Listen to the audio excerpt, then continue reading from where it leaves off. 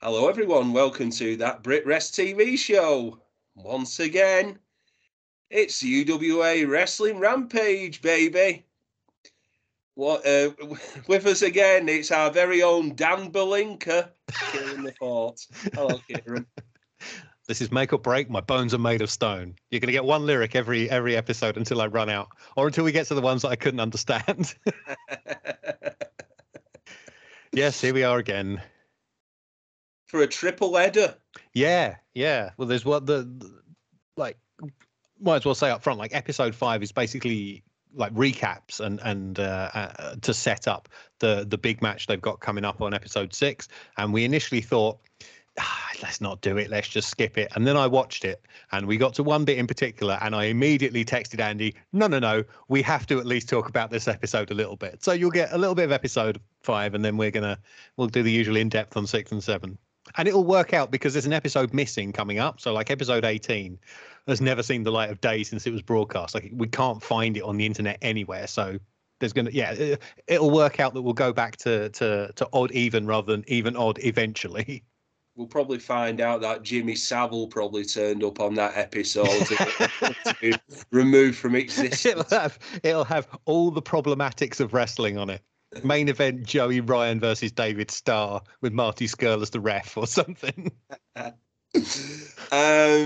But yeah, shall we get into UWA Wrestling Rampage episode 5, the recap show? Well, Dan Belinka welcomes us to a special edition, like doing promo packages on the 10 men in the TV tournament. Yeah, he sets up the whole thing. So they keep calling it a tournament, but it's a gauntlet match. It's 10 men. Winner stays on. Entry is decided by the wrestling's random draw, which means figured out ages ago beforehand. Apart from number 1, which is Doug Williams, and number 10, which is Chris Daniels, because Daniels beat Williams in the match to decide that a week or 2 ago. 2 weeks ago, I think. Yeah. And remember this for later on. Elimination is by pinfall or over the top rope only. So no DQ, no count out, no submissions. Yes. Just put a pin in that. So there was some footage. It's basically a package between Kerry Cabrero and his best mate Danny Royal. Now, there's some strange football footage that's shown for some reason. I thought we were back on TWC and we cut to the Football First studio again. Or like we thought we watched that somebody had taped over the wrestling with the football. Yeah, it was just like someone just walking along a five-a-side football pitch. Yeah, I assume it was them. You couldn't really see. I mean, maybe you could when it was broadcast, but like this is off a VHS tape on YouTube from 10 years ago. So it's hard to tell, but let's just say it's that they play football together at the weekends. Let's just say that. Yeah, and just before we get into that, I will say that the versions on YouTube now have got rid of the adverts. Yeah, they might come back, but no more ads. Or like you'll get like a. It's not the uploader. I think it's whoever was recording it has done it. So you'll get like the first second of the first ad or the last second of the last ad in a break. But no, other than that, it's just we're not going to have much ad break chat going forward, I don't think. Yeah, I think there was just one advert I caught a glimpse of, which was for a threesome at 10 p.m. Yeah. That's the only one. Really? Do I need to brush my hair? Who's coming over? Probably that midget on a trampoline doing the weather. So Kerry Cabrero knew Danny Royal from 1991. Allegedly, because this is wrestling and they're all liars, they once had a fight in the back of a ring van as there was only one duvet. Apparently they did, yeah. Just snuggle up, lads. It's fine. It doesn't matter. Yeah. Danny Royal has a brilliant line where he says, at the time, Kerry was older than me. Obviously, he still is now. like Cabrero stopped aging and Danny is catching up. Yeah. For some reason, this gentleman comes on, Mal Mason. Yeah. The face of Nosferatu. I'm glad we're along the same lines. I wrote the reanimated corpse of Mal Mason appears looking like a butler in a Hammer horror film. His name graphic is just his name, so there's no indication of who he is. We're just expected to know who Mal Mason is, and like he and his Inoki Chin say he spotted Carrero and Royal working for a minor promoter, and I'm like, are you a major one? Are you packing out Wembley every week? Yeah, this was quite odd. The basis of the interview was Kenny says he doesn't want to tag with Danny again, as he's a loser. Yeah, pretty much. Yeah, he's my mate, but he's shit at winning wrestling matches, so we're not going to tag again. Some of my favourite stuff was Royal can't say Cabrero. He calls him Caballero. Cabarero. Yeah. Cabarero. Yeah. Oh, yeah. Oh, I went with Caballero Roche. Elixir. Yeah. And according to Danny Royal, success is 50% ability and 50% luck. And actually, I believe it was the great prophet of our time, Mike Shinoda, who told us it was 10% luck, 20% skill, 15% concentrated power of will, etc., etc.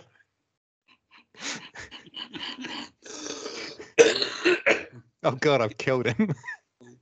You'll have to excuse me, listeners. I've had a bit of a bad cold this week, so I do sound a bit like low-key after about 40 a day cig addiction. Shall I see if I can finish him off by the end of the episode? Yeah, this was among the many things where I wrote, holy shit, someone put this on television.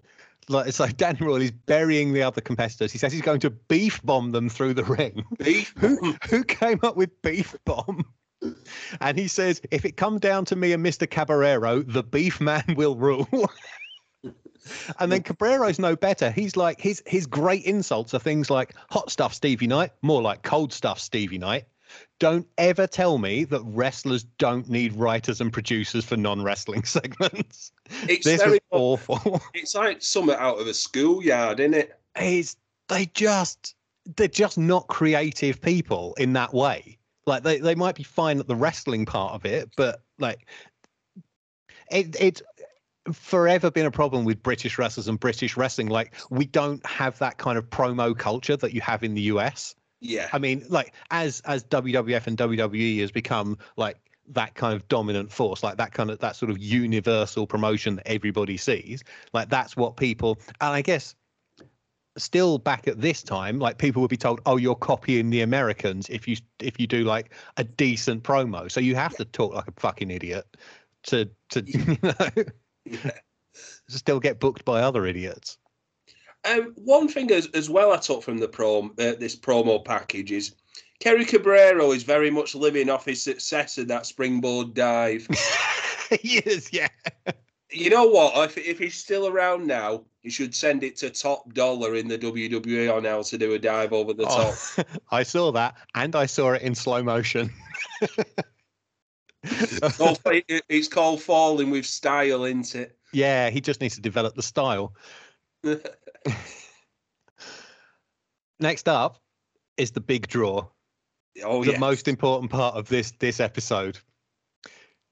He's doing the walk that you can't see. This is the segment on Big Papa T. Oh my God. It's incredible. Big Papa T with the striking and intimidating Rebecca. Yes. Now, there is a side character here, Kieran. Yes. The one and only taxi driver, Alan Fisher. Yes. We'll get to him. First, we have the other side character, which is Mrs. T. Big Papa's wife. She talks in French about how handsome he was when they met, and she shows this a framed picture of an African man in military uniform. She says this was him, but he doesn't look like this anymore. And then in the shot that absolutely killed me, Big Papa T in his civvies and mask in an armchair in his living room on a 90s cordless phone while his 4 kids squabble on the floor next to him. That was the moment when I sent you the message saying we have to cover this. This is even before we get to Alan Fisher, cab driver. Incidentally, we're going to get a bit of GCP Masterpiece Theatre here. I have transcribed everything Alan Fisher says. Yeah. This went out on national television. Bearing in mind, so you never see his face properly. This whole thing is shot from the back of his cab while he's driving. It's sort of like, have you seen the League of Gentlemen? The taxi driver in that, Babs. Right. I didn't watch that. It's very similar to that. I see. Never see the face. So, but I should have done I should have tried to do the voice. Don't know if I can. He sounds like he's on the way. If you've ever seen The Princess Bride, he sounds like he's gonna turn into the priest from that. He's one step away from marriage. So he says. So I met him in the offices at Dial a Cab. I looked at him. I thought, well, this guy's terrifying me because he had this big black leather mask on. He'd been wrestling in his home country of Zaire in front of crowds of up to 125,000 people, which is a stupendous amount. I'm fucking up already. Even the American wrestlers would give their back teeth to fight in front of crowds like that, and he was taking it as fairly normal. When he was fighting in Zaire, he was always known as the Lion King. He was good. He was noble. Back there, he was everything a lion should be. But the only problem was he had to wear a mask. Don't know why. He felt that he had no alternative because there were people, so he said, after his blood. As I've said, you haven't, by the way, his father worked for President Mobutu, but his father was mysteriously killed. Now, the Lion King thought it was murder. He swore that he would get the people that killed his father. He swore that nobody would ever, ever touch anyone from his family again. He swore revenge. He joined the elite corps of Mobutu that were supposedly going around torturing every prisoner they came across. Unfortunately, it was discovered, and they apparently tried to poison him. So he decided that he had to get out of the country. There was time to take nothing, but all he did take was his amateur wrestling certificate, which he smuggled in his wrestling boots, and he actually came over in his wrestling boots. I've been following wrestling for many, many years. I've never, ever known a wrestler want to kill his opponent. I feel that Big Papa T could suddenly snap. He's halfway there already. I believe there is a danger that any of his opponents could be killed. And that sentence is very obviously cut off mid-sentence. There's clearly more of this to come, but whoever was editing it had enough of Alan Fisher. Remember, after hearing all of that, this is the guy as they're pushing as a role model for kids. This is...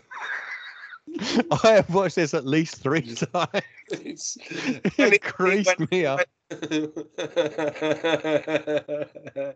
when it come on, Keir, it's like, fuck me, this is gold. It's unbelievable. Like, it's less Lucha Underground, more London Underground. Especially the bit with his kids, like the family, man. Fucking hell. I know, but it because it's British. The dusty roads of Crystal Palace.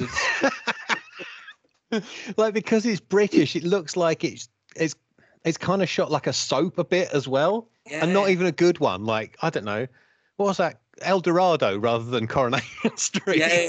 Yeah. It's real bad. They re-air T versus Mark Sloan in full, not a good idea, and the attack on Jason Cross, also not a good idea, and the interview with Rebecca. For the third time, not a good idea. That's the first 20 minutes of the show. To be honest, if you're going to watch it, you can probably shut it off after that. That's all the good stuff. Yeah, because the show then, that the build up between, is it Stevie Knight, Doug Williams, and Chris Daniels that they'd shown the previous week? Yeah. Basically rehash. Yeah. And they show almost all of the Daniels and Williams match. They show the locker room fight between Doug and Stevie.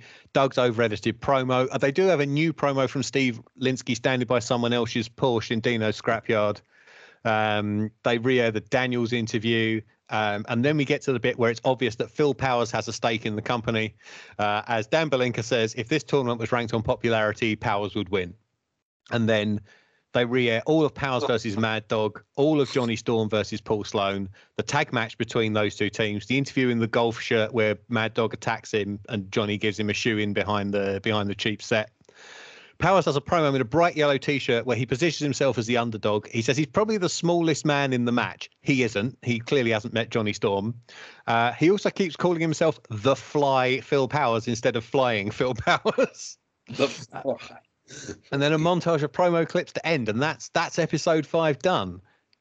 It's absolutely worth it for the Big Papa T segment. Oh yeah, it's incredible.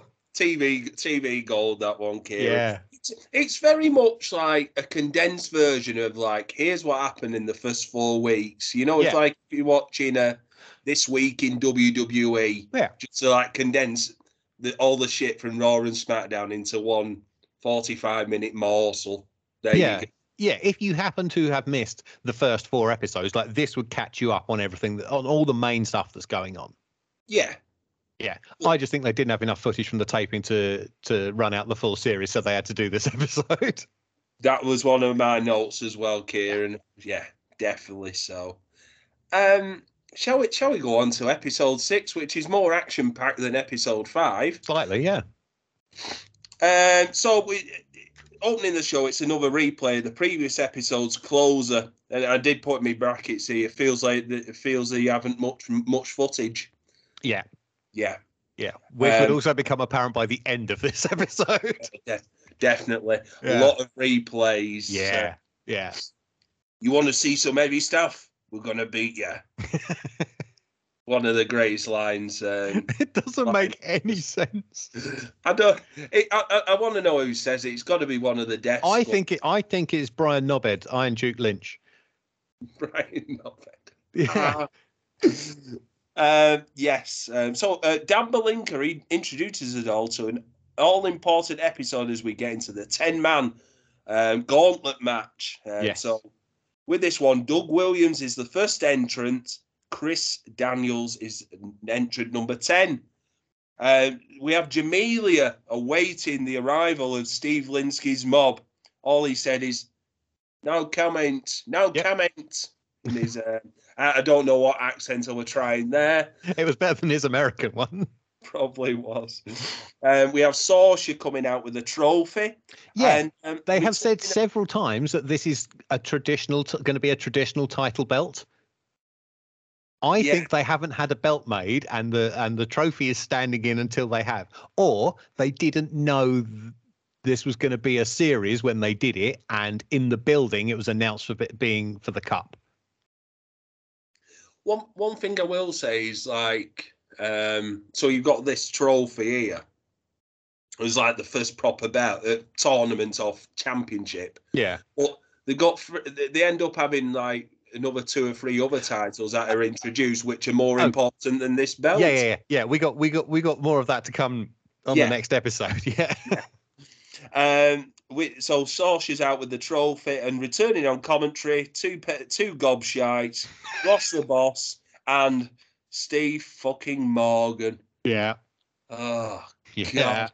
I could have fucking got a shotgun and put it through the telly. Listen to these two. Fuck me. Anyway, yes.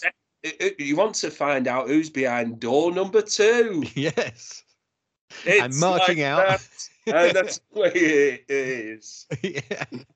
It is indeed Big Papa T. And my first note is, oh my God, poor Doug. And then my second note is, never mind, as Doug immediately tips him over the top rope while T is talking with Rebecca. And Big Papa T is immediately eliminated from the match. We wondered how they're going to work Big Papa T in this match. Yeah. Like I kind of wanted it to be T versus Mad Dog McPhee at some point. Oh no! We have something even better than that to talk about in the next episode. So, like we mentioned the rules earlier, so elimination is by pinfall or over the top rope. Yes. Now, I will say here, Kieran, in this match, there's a lot of saving face, isn't there? Yeah, I went through and tried to see like who actually gets pinned.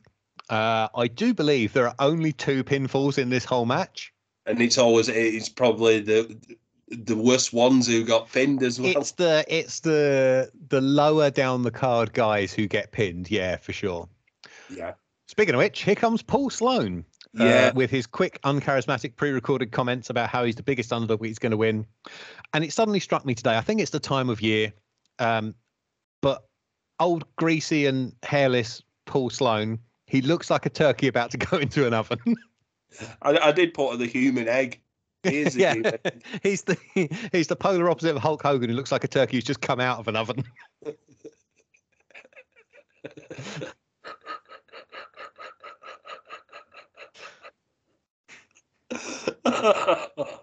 Paul Sloan and the Roasties. So we have a giant swing by Doug, and this Tajiri elbow by Doug in slow mo. What the fuck? Yeah, it didn't need. Well, Doug was in slow motion doing it. It didn't need a replay. Williams channels psychosis with a crazy bump in the corner, and then immediately switches to Tajiri with the sort of handspring elbow, and then he hits a German suplex, and it's all over. Yeah. Pin number 1. Fourth entrant now is Doug Williams' rival, Stevie Knight. Yes, we're already on the third pairing of this match. Remember, so that we've now seen 4 people. We have an hour of television to get through, and the show is only 10 minutes old. Yeah. Flying through. I did put one of my notes here is this is more going to be your wrestling portion of the match. Yeah, they've kind of got the shit out of the way to start with, and they've established that Doug can beat people, and they've established the ways of winning falls, which is good. What is not good is Stevie chucks Doug through the ropes to the floor and then into the third row, and we get a shot of all the empty seats. Yeah. There is almost nobody here. This would have been the end of the taping, I would think, or near the end. And it's so empty. Back in the ring, Knight misses a top rope headbutt, but kicks out of a fisherman suplex and ends up in a Boston Crab. And in this match, where only pins and over the top rope count, the referee asks him if he wants to give up. Yeah. Doug does this nice kind of flying clothesline into the corner with no run up. He just sort of leaps into it, which I thought looked pretty nice. Knight kicks out of a brain buster until they clash. He takes over until they clash heads unconvincingly. And in this match, where only pins and over the top rope counts, the referee starts his knockout count. Brilliant. Yeah, I think it's simply because they only had pins and over the top. They decided to say on television that was the only way to do it. But why bother? Like you've taken half the drama out of the match, and you then look stupid. You've made the referee look like an absolute idiot. And this isn't live. You can say anything you want.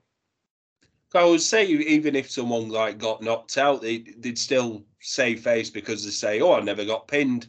I got knocked out." Yeah, absolutely.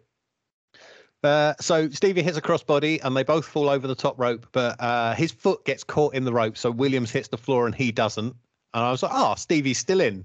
And then he falls out of the ropes to the floor as well. Yeah. Yep. They brawl off to the back and we get a long replay as Ross the Boss speculates over who is out next. Unfortunately for him, in the back of the shot, we can see the laser display over the entranceway telling us exactly who's coming out next. Yes. Well, one thing as well with Doug and Stevie, they had a bit of a brawl, didn't they, in the crowd? And that's a lot what gets replayed over and over and over again. Yeah. It got at least 2 replays during the match and then replayed in the montage at the end of the match. Yeah. Big moments. Moments. But we've pressed the reset button and it's now Kerry Cabrera versus Danny Royal. Oh, the mega powers explode. The mega powers kick out the window of a transit van and fighting over a duvet. The referee should have just foot this match off. Back a transit into the venue.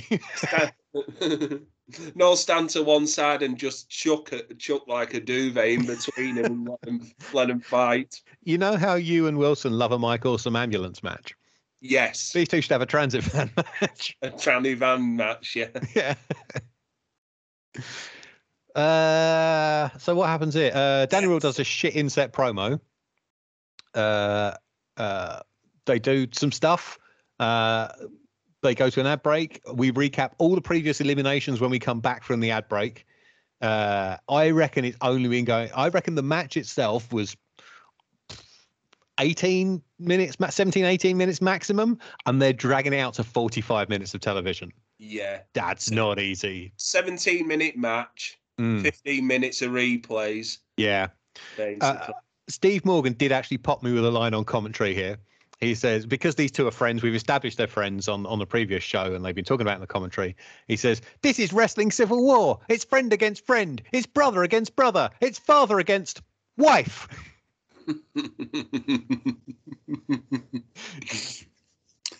So Kerry actually sends Danny over the top, and he's eliminated. Yep. Royally eliminated. Uh-oh. entrance, entrance number 7 now. Mad Dog McPhee. Big Stu in his Primark t-shirt. Yeah. I did put a definition of a badly made bed. Yeah. Ever. He could do with duvet.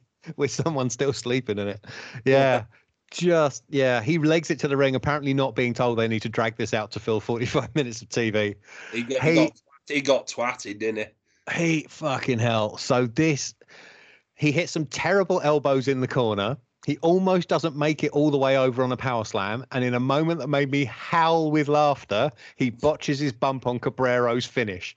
And the look on Kerry Cabrero's face, it's like, fuck my life. Gordon calls it a flatliner, almost. And an annoyed-looking Kerry Cabrero saves the day by heading to the top rope and hits a really nice top rope leg drop for the pin. So he he rescues a very bad situation. But like McPhee was just every time he steps in the ring, he's completely exposed. He's so bad at this. He's up there with Kung Fu, isn't he? He is, yeah. But mad dog shit. So we just have to point out here as well, Kerry's move, the flatliner, isn't what you think it is. It's basically, it's like a low down, isn't it? It's the low down. It's the lifting power bomb. It's not it's not the Chris Canyon flatliner at all. No. So after beating Mad Dog Shit in under a minute. 8th entrant now, everyone's favourite. It's Phil the Power Powers. This was a good little couple of minutes, I thought, Kieran. It was all right. I mean, it's not going to win any awards for technical wrestling, but it was like it helped establish like Powers as the underdog. So Dogshit McPhee attacks him as he hits the ramp and throws him into the ring. Kerry takes advantage despite being a babyface so far. Commentary tells a story about Powers having his ribs cracked a few weeks ago and his arm. Of course, he had his arm injured in the interview attack. Powers, of course, selling none of this because it would have been taped afterwards. Yeah. Cabrero hits a stinger splash, but then he goes for a second. Powers moves and Cabrero just flies over the top rope to the floor. That's it. He's out. Yeah, another one over the top, not taking a pinfall. Yep. And again, if that took more than 90 seconds, I will eat however many hats I can find in this flat. 9th entrant now, Kieran's favourite, Johnny Storm. The children's favourite as well, because loads of kids are flipping him the bird as he comes down to the ring. There's a whole bunch of like 11-year-old stone colds as he comes out.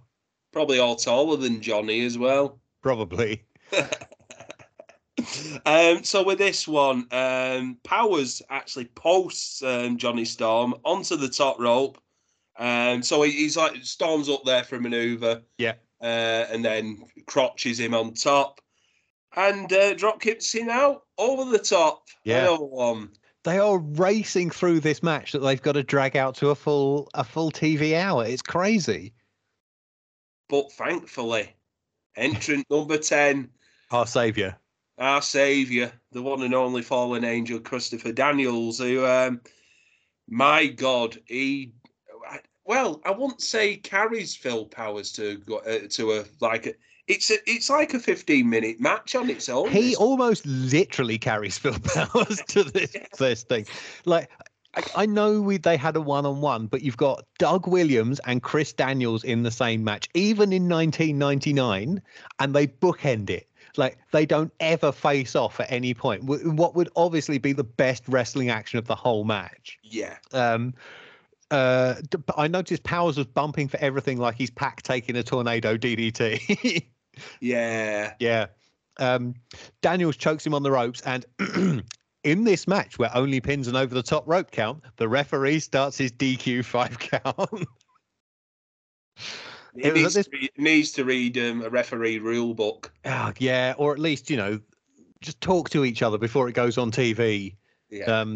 It was at this point I noticed there was 18 minutes of TV time left, and I'm like, oh Christ, are these two going to go 18 minutes? Broadway. Oh Christ.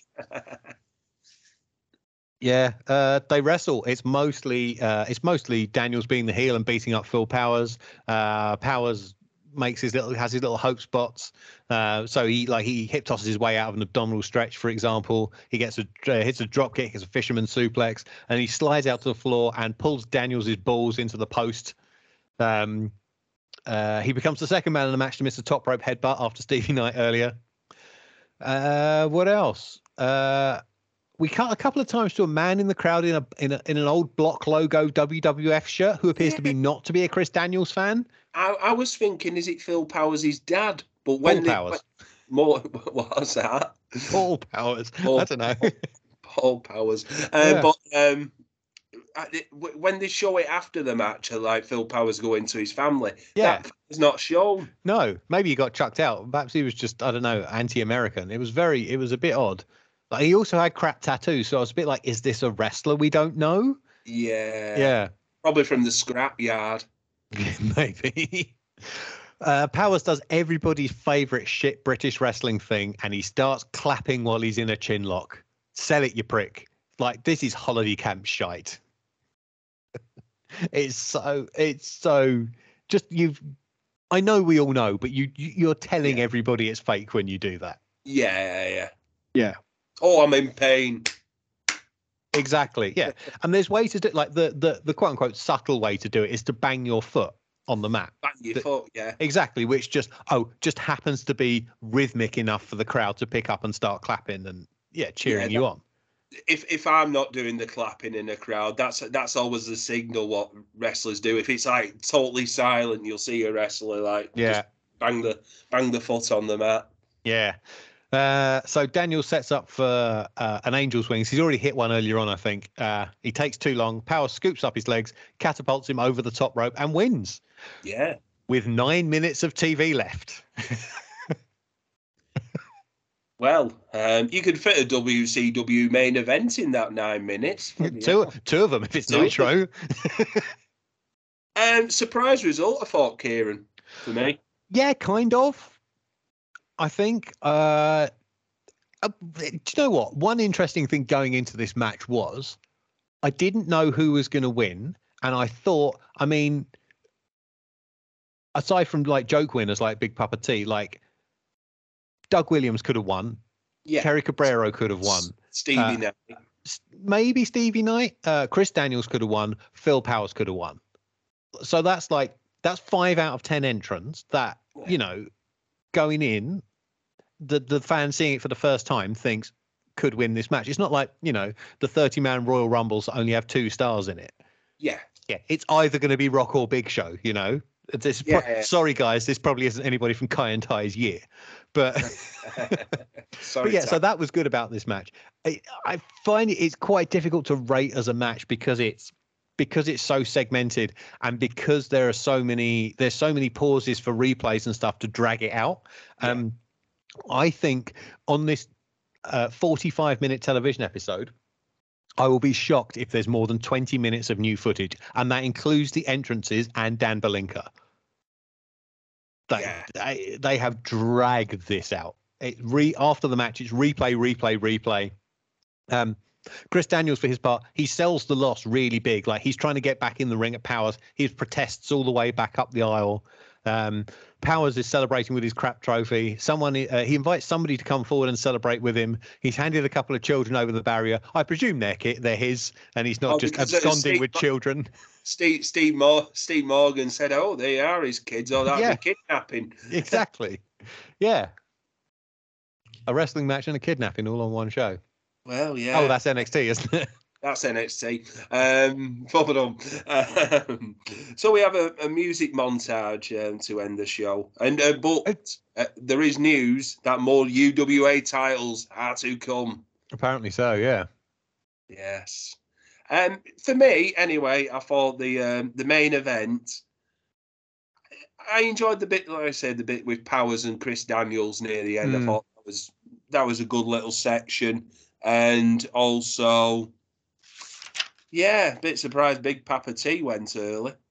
But then again, you want to hide his, you don't want to stick him in there for a long time. Well, we're going to get to see him wrestle on episode 7. Well, let's get into UWA Wrestling Rampage, episode 7. As we have a recap of last week's gauntlet to start the show. More recaps, more replays. Are getting the usage out of that standard play videotape, aren't they? Dan Belinka, Crime Watch extraordinaire in an ill-fitting suit once again. Dan the man in the Crime Watch van. Yeah, he says what's coming up, and one thing that took my eye was the Death Squad being shagged on a desk. Yeah, it does. I think that was probably the Death Squad's idea, and I think their idea was, oh, the camera has come in just as they're making whoopee with the tiny girls on top of, a desk or a pile of gym mats or something. It was some sort of platform that these idiots were rolling around on. Coming up, they roll around with the tiny girls. Kerry Cabrera versus Justin Starr. Dogshit McPhee and Papa T in action, hopefully not against each other. And Danny Royal versus Blondie Barrett for a shot at the UWA title. And I'm like, hang on a minute. Has there been any mention of a UWA title before now, 7 weeks into this show? No. But they're going to sort that out next week, where Danny Williams, no, he was the boxer. Doug Williams. He was going to face Alex Shane. Yeah, he was. Doug Williams, Kerry Cabrera, and Stevie Knight will have a triple trouble match next week to decide a champion. Uh-oh, we're in trouble. Someone's coming along in the star bubble. Yeah. Anyway, UWA title more important than that fucking Poxy Cup. Yeah. So we've crowned one champion who has to carry around his bowling trophy. And then next week, we're going to crown a second champion. This was taped. We're out of Crystal Palace. This is the Blackpool Ice Arena. I wondered where it was. Yeah. With their tiny 12-foot ring that looks awful on television. Like, if two people had just laid down end to end in that, they would have gone right. Like, you've got to do your suplexes corner to corner in that ring. I think later on in it, Mad Dog McPhee's like pinning someone and his feet are hanging outside the bed. It's so small. Yeah, it is pretty much a double bed. It's so small. It looks awful. There's also an unfortunate shot where you can see there's almost nobody on the hard cam side. Yeah, it's not good. It's so empty. Yeah.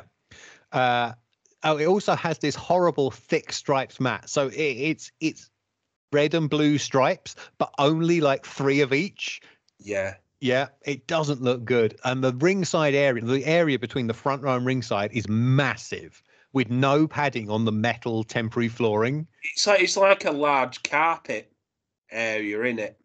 This is the kind of flooring they put down over ice rinks. So if you went to Coventry Sky Dome, if you went to the floor at the Sky Dome, that's an ice rink. Yeah. And times and manufacturing have probably changed since then, but like that floor they have there is metal, right, with no mats over it. So woe betide anybody who falls on that. As well, I noticed as well, Kieran, was lots of kids in this crowd. Yeah, it very much like bring your kids by. Yeah, the Crystal Palace taping was all the hardcore wrestling fans, wasn't it? There were tons of ECW t-shirts in the crowd there, and like WWF scratch logo t-shirts and Austin 316. But no, you're right. Here's loads of kids. Loads of Teletubbies t-shirts and twins. Doug Williams is coming out for a promo. He says he's banning Linsky from accompanying him to ringside for the championship belt match. And it was this point I remembered, oh yeah, Doug's always sucked with a live microphone. You know what though? I thought he was I thought he were all right here. Really? Yeah. The only person who's done a good promo on this show is Chris Daniels. All the Brits are terrible. No, I did think he sort of like there weren't many pauses to him. Yeah. He's early, Doug. Yeah, maybe so. He's still, at this point at least, he sounds like, to me, like an office worker who watches wrestling rather than a wrestler. Yeah, his voice has changed a lot. I think it has. And like, he's like 23 years more experienced now than he was back here. We do, however, get one of the highlights of this episode, which is right in the middle of the hard cam, this big, massive sign that says, Fat Boy Steve Linsky blows goats.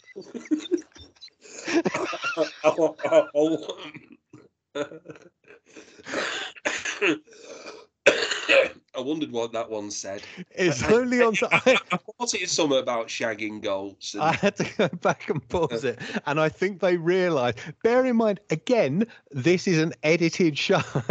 Yeah. They realise and they get it off within about like a second and a half, but it's still made TV. And like as we discovered from previous episodes, this didn't go out after the watershed.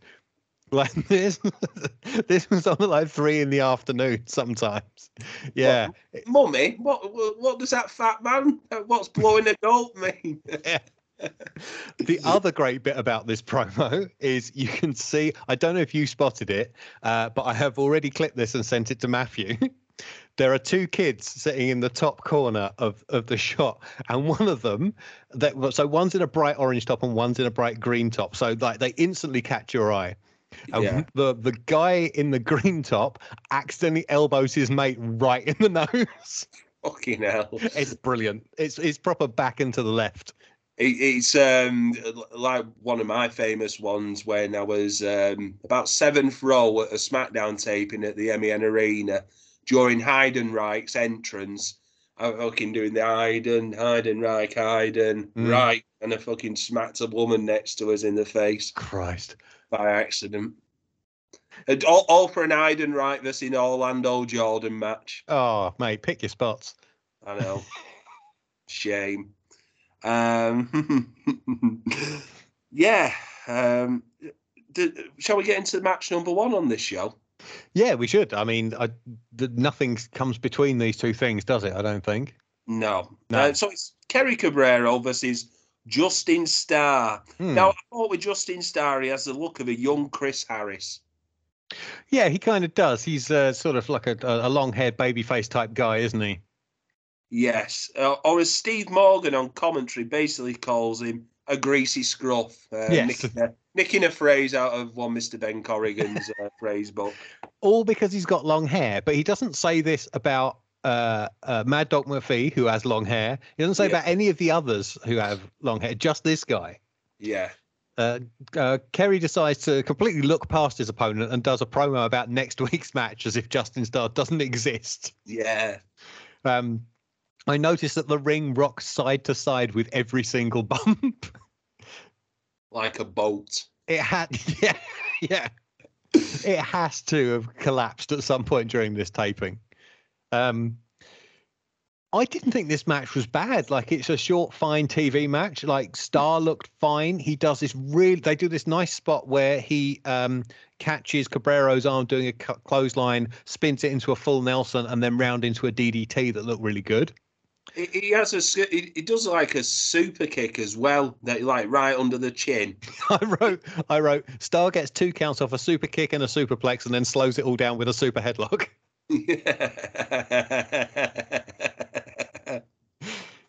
And Cabrero comes back from that with a spinning leg lariat and the flatliner that's not a flatliner for the pin. Just like a short, decent, fine TV match. Yeah. And giving it away a bit, probably the best match on this episode. Yeah. I will go as far to say that. I did put the crowd did make minimal noise for moves. It was just like, Ray. Yeah, they didn't do anything for the opening couple of minutes of this at all. In fact, like for later matches as well, I think you're right. They don't make an awful lot of noise. Haribo mustn't have been on sale that evening. Anyway, the Death Squad have an announcement as they bring the tiny girls out with them. Yeah, the ring announcer is very surprised to hear "Smells Like White Spirit" over as you called it last time, over the speakers. The tiny girls are carrying these cheap tap metal Death Squad logos. Sorry to disappoint you, says Duke, but we're not here to wrestle. And you could hear a mouse fart. Like, nobody knows who these guys are. Nobody came here to watch them wrestle. They don't give a shit. He makes a complete meal out of saying there are no UWA tag titles, despite them having been mentioned on episode 2 or 3, I think. Because he says it's because there aren't enough official tag teams, but they have their own belt, and this is what these shit tin logos are.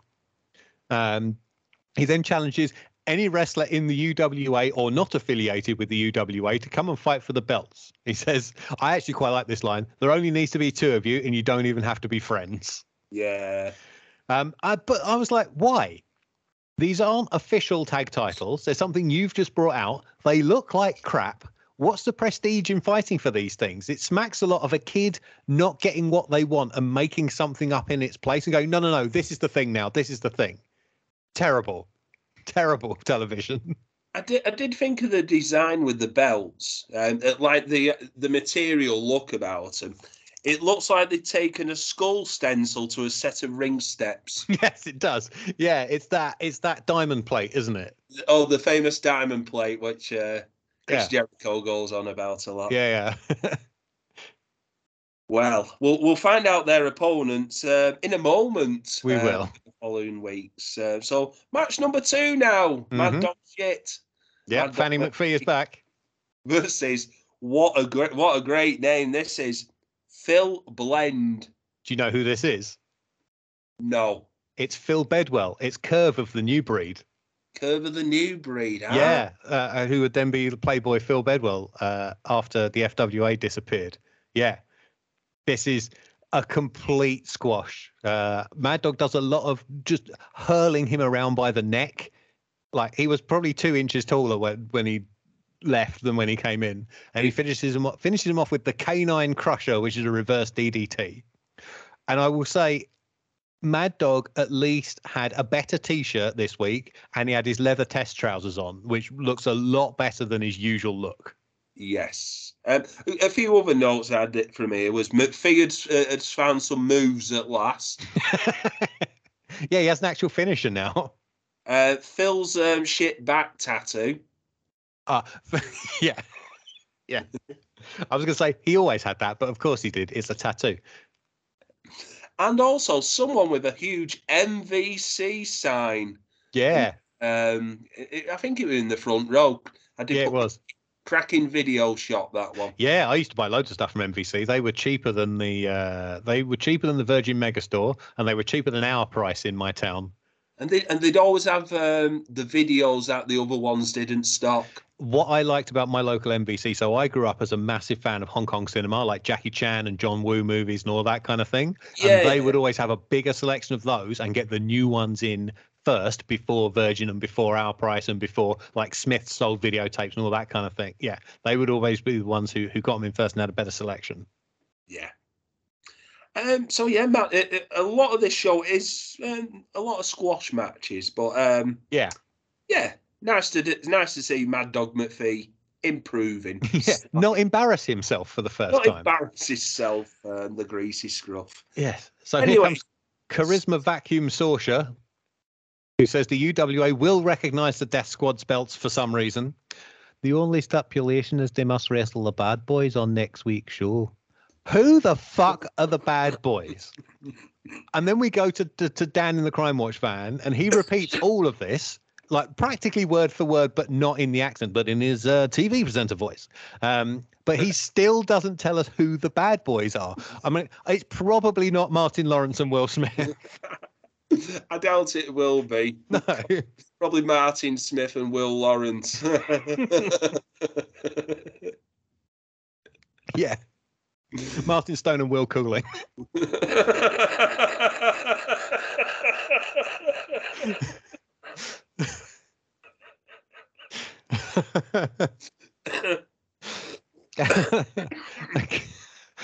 Oh God. Okay. Coming up next. Can I call it the highlight of the show? Excuse me. Yes, so match number 3 now. Yes. Fuck me. Clash of the Titans. Clash of the Lucens. Look at the state of them. Tom Monroe. Yeah. Tom Monroe versus Big Papa T. Yes, indeed. It's Orange Adidas T again this week. He does all his funny walks. They can't seem to decide how to start. Like they definitely didn't talk about this match before they went out there. No. They don't know how to start, so T just randomly does a whip into the corner, which Monroe doesn't know how to take. T then takes forever to follow him in with a lame shoulder to the gut. We also then very quickly expose that Tom Monroe doesn't know how to run the ropes or bump as he tries to do one followed by the other for a drop kick, where one foot misses his face and the other one hits him really hard in the stomach. Yeah. They then go outside and Monroe kind of goads T into doing a flying clothesline off the apron that's only slightly better than the time Scott Steiner fell off the apron into the back of Test's leg. It's like one from bed wrestling, isn't it, when you're a kid? Oh, yeah, but your socks have slipped on the side of the bed frame. They have, and yes. they both, as I predicted, they both smash into that metal floor on the outside. And these are two big lads, aren't they? Yeah, they do a lock up on the floor and then a snapmare and a drop kick on the floor. Back inside, Monroe attacks with weak forearms and kick, which T no sells. Monroe then runs the ropes like he's in the fucking Nutcracker. He's got little ballet feet. He takes we'd make the scary feet joke all the time. Like, this is like two Rob Van Dams. And T hits him with what the commentators call a face buster of sorts when he comes back. And what actually happened was they fuck up an X Factor, which you can't really get right when one guy is running anyway. This is enough for Papa T to win by knockout. This is one of the worst matches I've ever seen. I'm including Transatlantic Wrestling Challenge. I don't think either of these men have ever had any wrestling training. And I reckon it was a rib to pop the locker room to put them out there together. Fucking get the Brian Alvarez quote. This is -5 stars. Fuck my life. And then they show replays. Just a reminder as well. So Tom Monroe was last seen in the scrapyard match. Yes, he was the big tattooed knacker who got pile driven on the top of a car.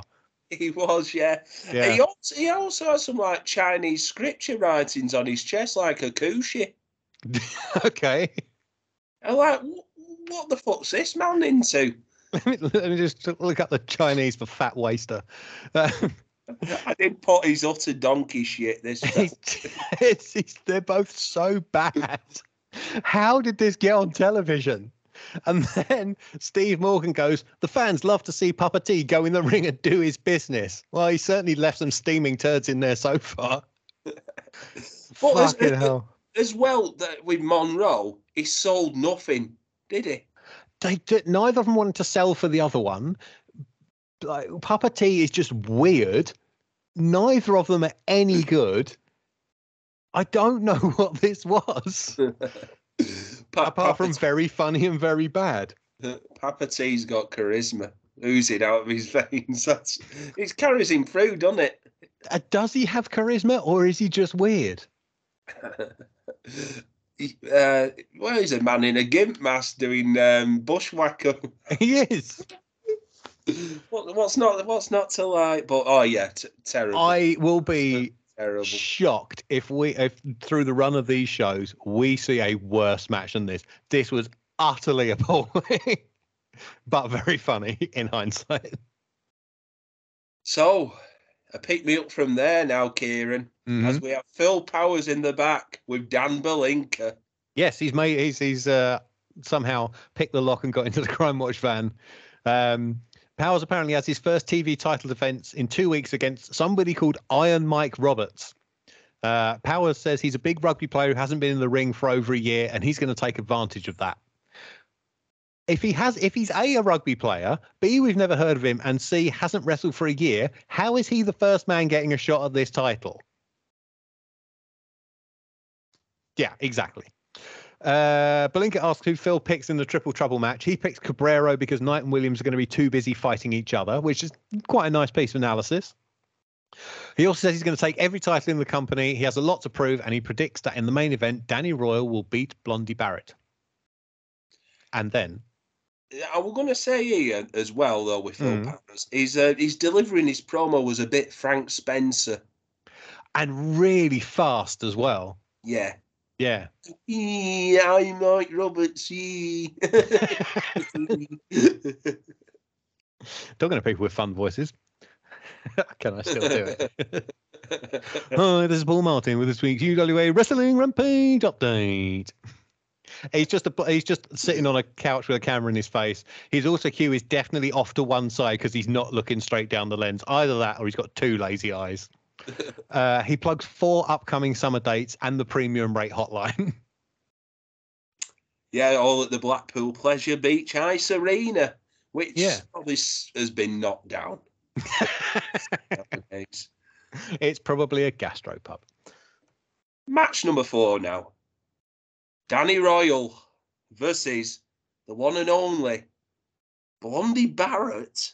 The winner gets a shot at the Triple Trouble winner in a couple of weeks. One of my notes is Blondie Barrett. Oh, I've seen him live. Have you? I have. I've seen him twice in Todmorden. If I have seen him live, it would only have been once, maybe. And it would have been somewhere shit. But I can't think where. Like, he looks at least 50 here. Yeah, so when I saw him, it would have been maybe about 5 years ago, and he was 60s. 60s then. And a lot of his work then was he'd get in the ring and then just roll out to the crowd, do a lot of stalling for 10 minutes, and it was just like 2 minutes of a wrestling match. But you could appreciate the crowd work he'd do. Yeah. A wrestler who doesn't actually wrestle. Yeah. The other treat we get here is Phil Powers on commentary. Oh my God, this trio. His first line is, "All right, mate, how you doing?" And here comes down to the ring a good former person I used to wrestle a lot, Blondie Barrett. This is taped. Do it again. A former person I used to wrestle a lot. These three, Ross, Powers, and Morgan, the bad as Saxton, Cole, and fucking Graves. Oh, they keep arguing. They don't augment each other in any way. They talk over each other constantly. It's painful. I think they think they're doing 1999 Raw commentary. Yeah. They are not. They are very much not. It's terrible. Also, what's terrible is what's going on in the ring. Not that it's easy to see because the referee keeps getting in the way of the fucking hard camera. Barrett is a fat old lump in what appears to be a Puerto Rican flag for some reason. He's got this horrible bleached mullet, and we know that Danny Royal is green. Yeah. Quite literally, I have 2 notes on this match. Yeah. The commentary is horrendous as they trade appalling clotheslines. And after what feels like a decade of horrible wrestling, Danny Royal hits the beef bomb, which turns out to be the Patriots' old Uncle Slam. Yeah. The full Nelson drop for the pin. Can you see my beard? I was clean shaven when I started watching this match. This felt like it went on forever. It's been 84 years. -4 stars. This was only slightly better than the previous match. Imagine buying a ticket for the wrestling at the Blackpool Ice Arena and you get Big Papa T versus Tom Monroe and Danny Royal versus Blondie Barrett. 2 of the worst matches to ever be put on British television. Fuck me. Fucking hell. What them kids must be scarred for life. Yeah, you'd never go back and watch wrestling again. It's dreadful. Mind you, I think kids would love Big Papa T, wouldn't they? Well, that's what they keep trying to push, isn't it? This murdering torturer in the gimp mask who's friends with cabbies. They've said he's done both of those things on this show. And Alan in the cab is worried that he's going to kill one of his opponents. And the commentary keeps saying that he's a role model for children. Yeah. Amazing. Yeah. So, 2 things. Yes. Firstly, anyone who complains about the constant influx of new faces on AEW television needs to watch this specific episode of Wrestling Rampage. We get 3 wrestlers who haven't been mentioned before showing up in matches. Plus, next week, we're told we're getting another singles guy and a tag team getting title shots. And again, they're people we've never heard of before. Correct. Yeah. This left me much less bullish about the product going forward. Like, remember last time we had these 3 interesting storylines. There was like, will Phil Powers make it to the Gauntlet? That turned out to be nothing. There has been no mention of Dino Scarlo for 3 weeks after he was all over episode 4 like he was fucking Triple H. And the only one of the stories that interests us that's still going is Williams, Knight, and Linsky, which will have another chapter in the 3-way next week. Like, it's almost like in between the 2 venues they pressed a reset button somewhere. It's very odd. And I guess they just, I don't know. Maybe they didn't know the future of the TV show when they went into this second taping. Yeah, it's like apart from the Doug and Stevie Knight stuff, I don't think there's any storylines elsewhere, is there? Or maybe they could set up Mad Dog McPhee and Phil Powers along the way. You know, like because there's been a feud with them. Yeah, but Powers has already kind of blown that off because he they made a big deal over the spot where he powerbombed McPhee in the aisle after during that tag match. Yeah. And like Phil blew him off in his promo stuff for the Gauntlet, saying, "Oh, we all remember." He's like, "Oh," he's listing all the competitors, and he's like, "Oh, Mad Dog McPhee, yeah, he's nothing. We all saw what happened to him when I powerbombed him on the floor." Like he doesn't see him as a threat. Yeah. So I don't know if they're going to try and make a storyline out of it, but yeah, this one was hard work. I haven't looked ahead to see what's coming. I hope at least we get some good matches because like 2 of the worst matches I've ever seen back to back on a TV show was hard going. I would say with this episode, I thought the worst match for me, probably Danny Royal and Blondie Barrett. Just really? I just thought it was boring. Just really boring. And yeah. The commentary was bad. Whereas Big Papa T and Monroe was a car crash. It absolutely was. Which you sort of couldn't take your eyes off because both lads weren't cooperating with each other. It was less a car crash and more sort of 2 hippos flopping into each other. and just seeing just building up their own guys, really, like your Cabreros and your McPhees to, build them up again after losing in the Rumble. Yeah. Yeah. And it's always good to see the Death Squad again. No matter how shit they look, no matter how shit they are, they seem popular.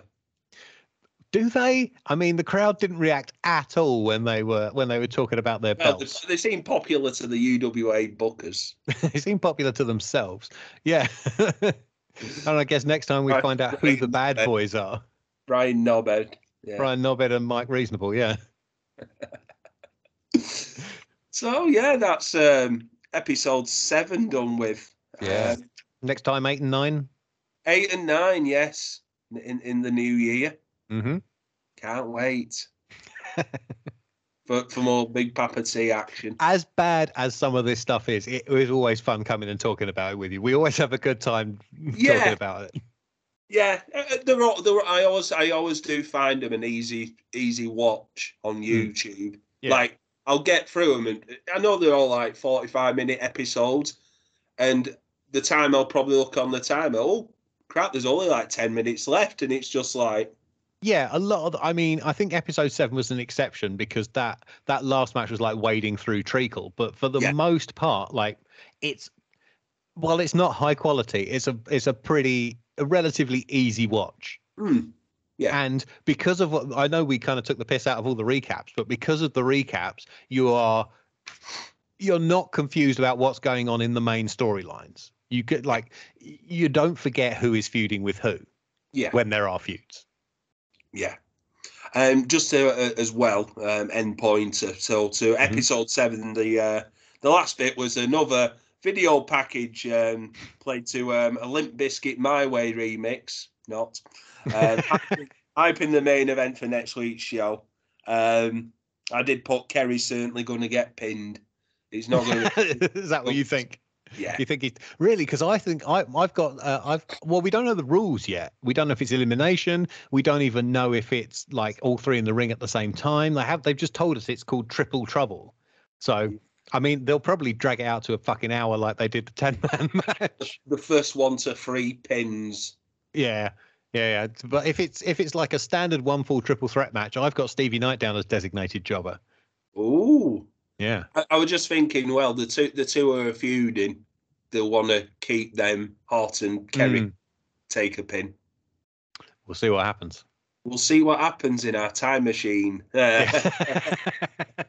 I think it's broken. It keeps sending me back to 1999 to watch this crap wrestling. So, Kieran, what you got to plug, mate? Oh, just the usual stuff, you know. I am still at Kieran Edits on Twitter, and I'm approximately 42% of the Must See Matches project, which is at Must See Matches on Twitter, Instagram, and Mastodon. Although Twitter will be the most active of all of those until a thin-skinned man baby completely torpedoes it. So yeah, we've recently had it's a podcast, right? You should know. You all know it's a podcast, a weekly podcast.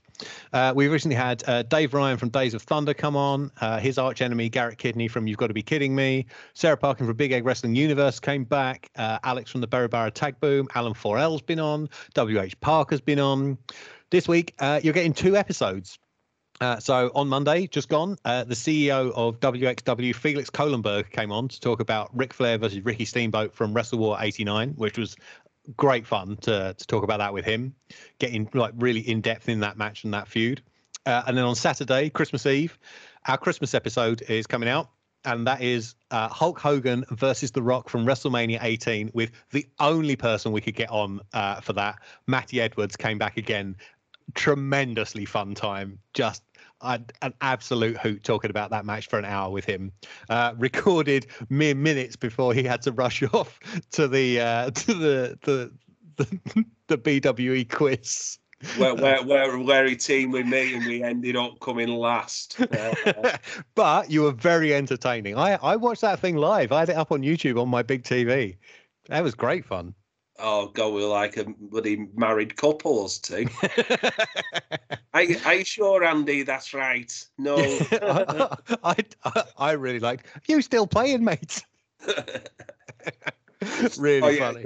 Great fun. And yeah, if you want to subscribe to Must See Matches, the easiest way to do that is to go to linktr.ee/Must See Matches, and that has links to every platform we're on. We're on Spotify, Apple Podcasts, Google Podcasts, a whole load of ones I've never heard of in my life. If you have a podcast app, you can get us. It's real simple. Great stuff. With the Ricky Steamboat episode, I was listening to it doing my shopping around Tesco's. Excellent. Last night, so made it more bearable and made sure I didn't listen to the Christmas music that was coming on. You're heading all day. Your 7th playing of Step Into Christmas of the day.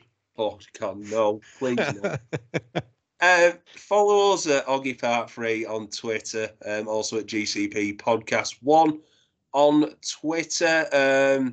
Just finished off the WCW 2000 run with Wilson, Starrcade 2000, so that's done. Sent to the history books, never to be talked about again. Thank God. Next year we're going to do TNA 2005, so actually some good wrestling to watch. Yeah, you've at least got a couple of good matches on there. We have. So yeah, this is it's been our final show of the year. It has. Yeah. It has. Thanks very much for your time, Kieran, as ever. No worries. It's always tremendous fun. Merry Christmas to everybody listening. Merry Christmas. Bye. You want to see some heavy stuff? We're going to be here.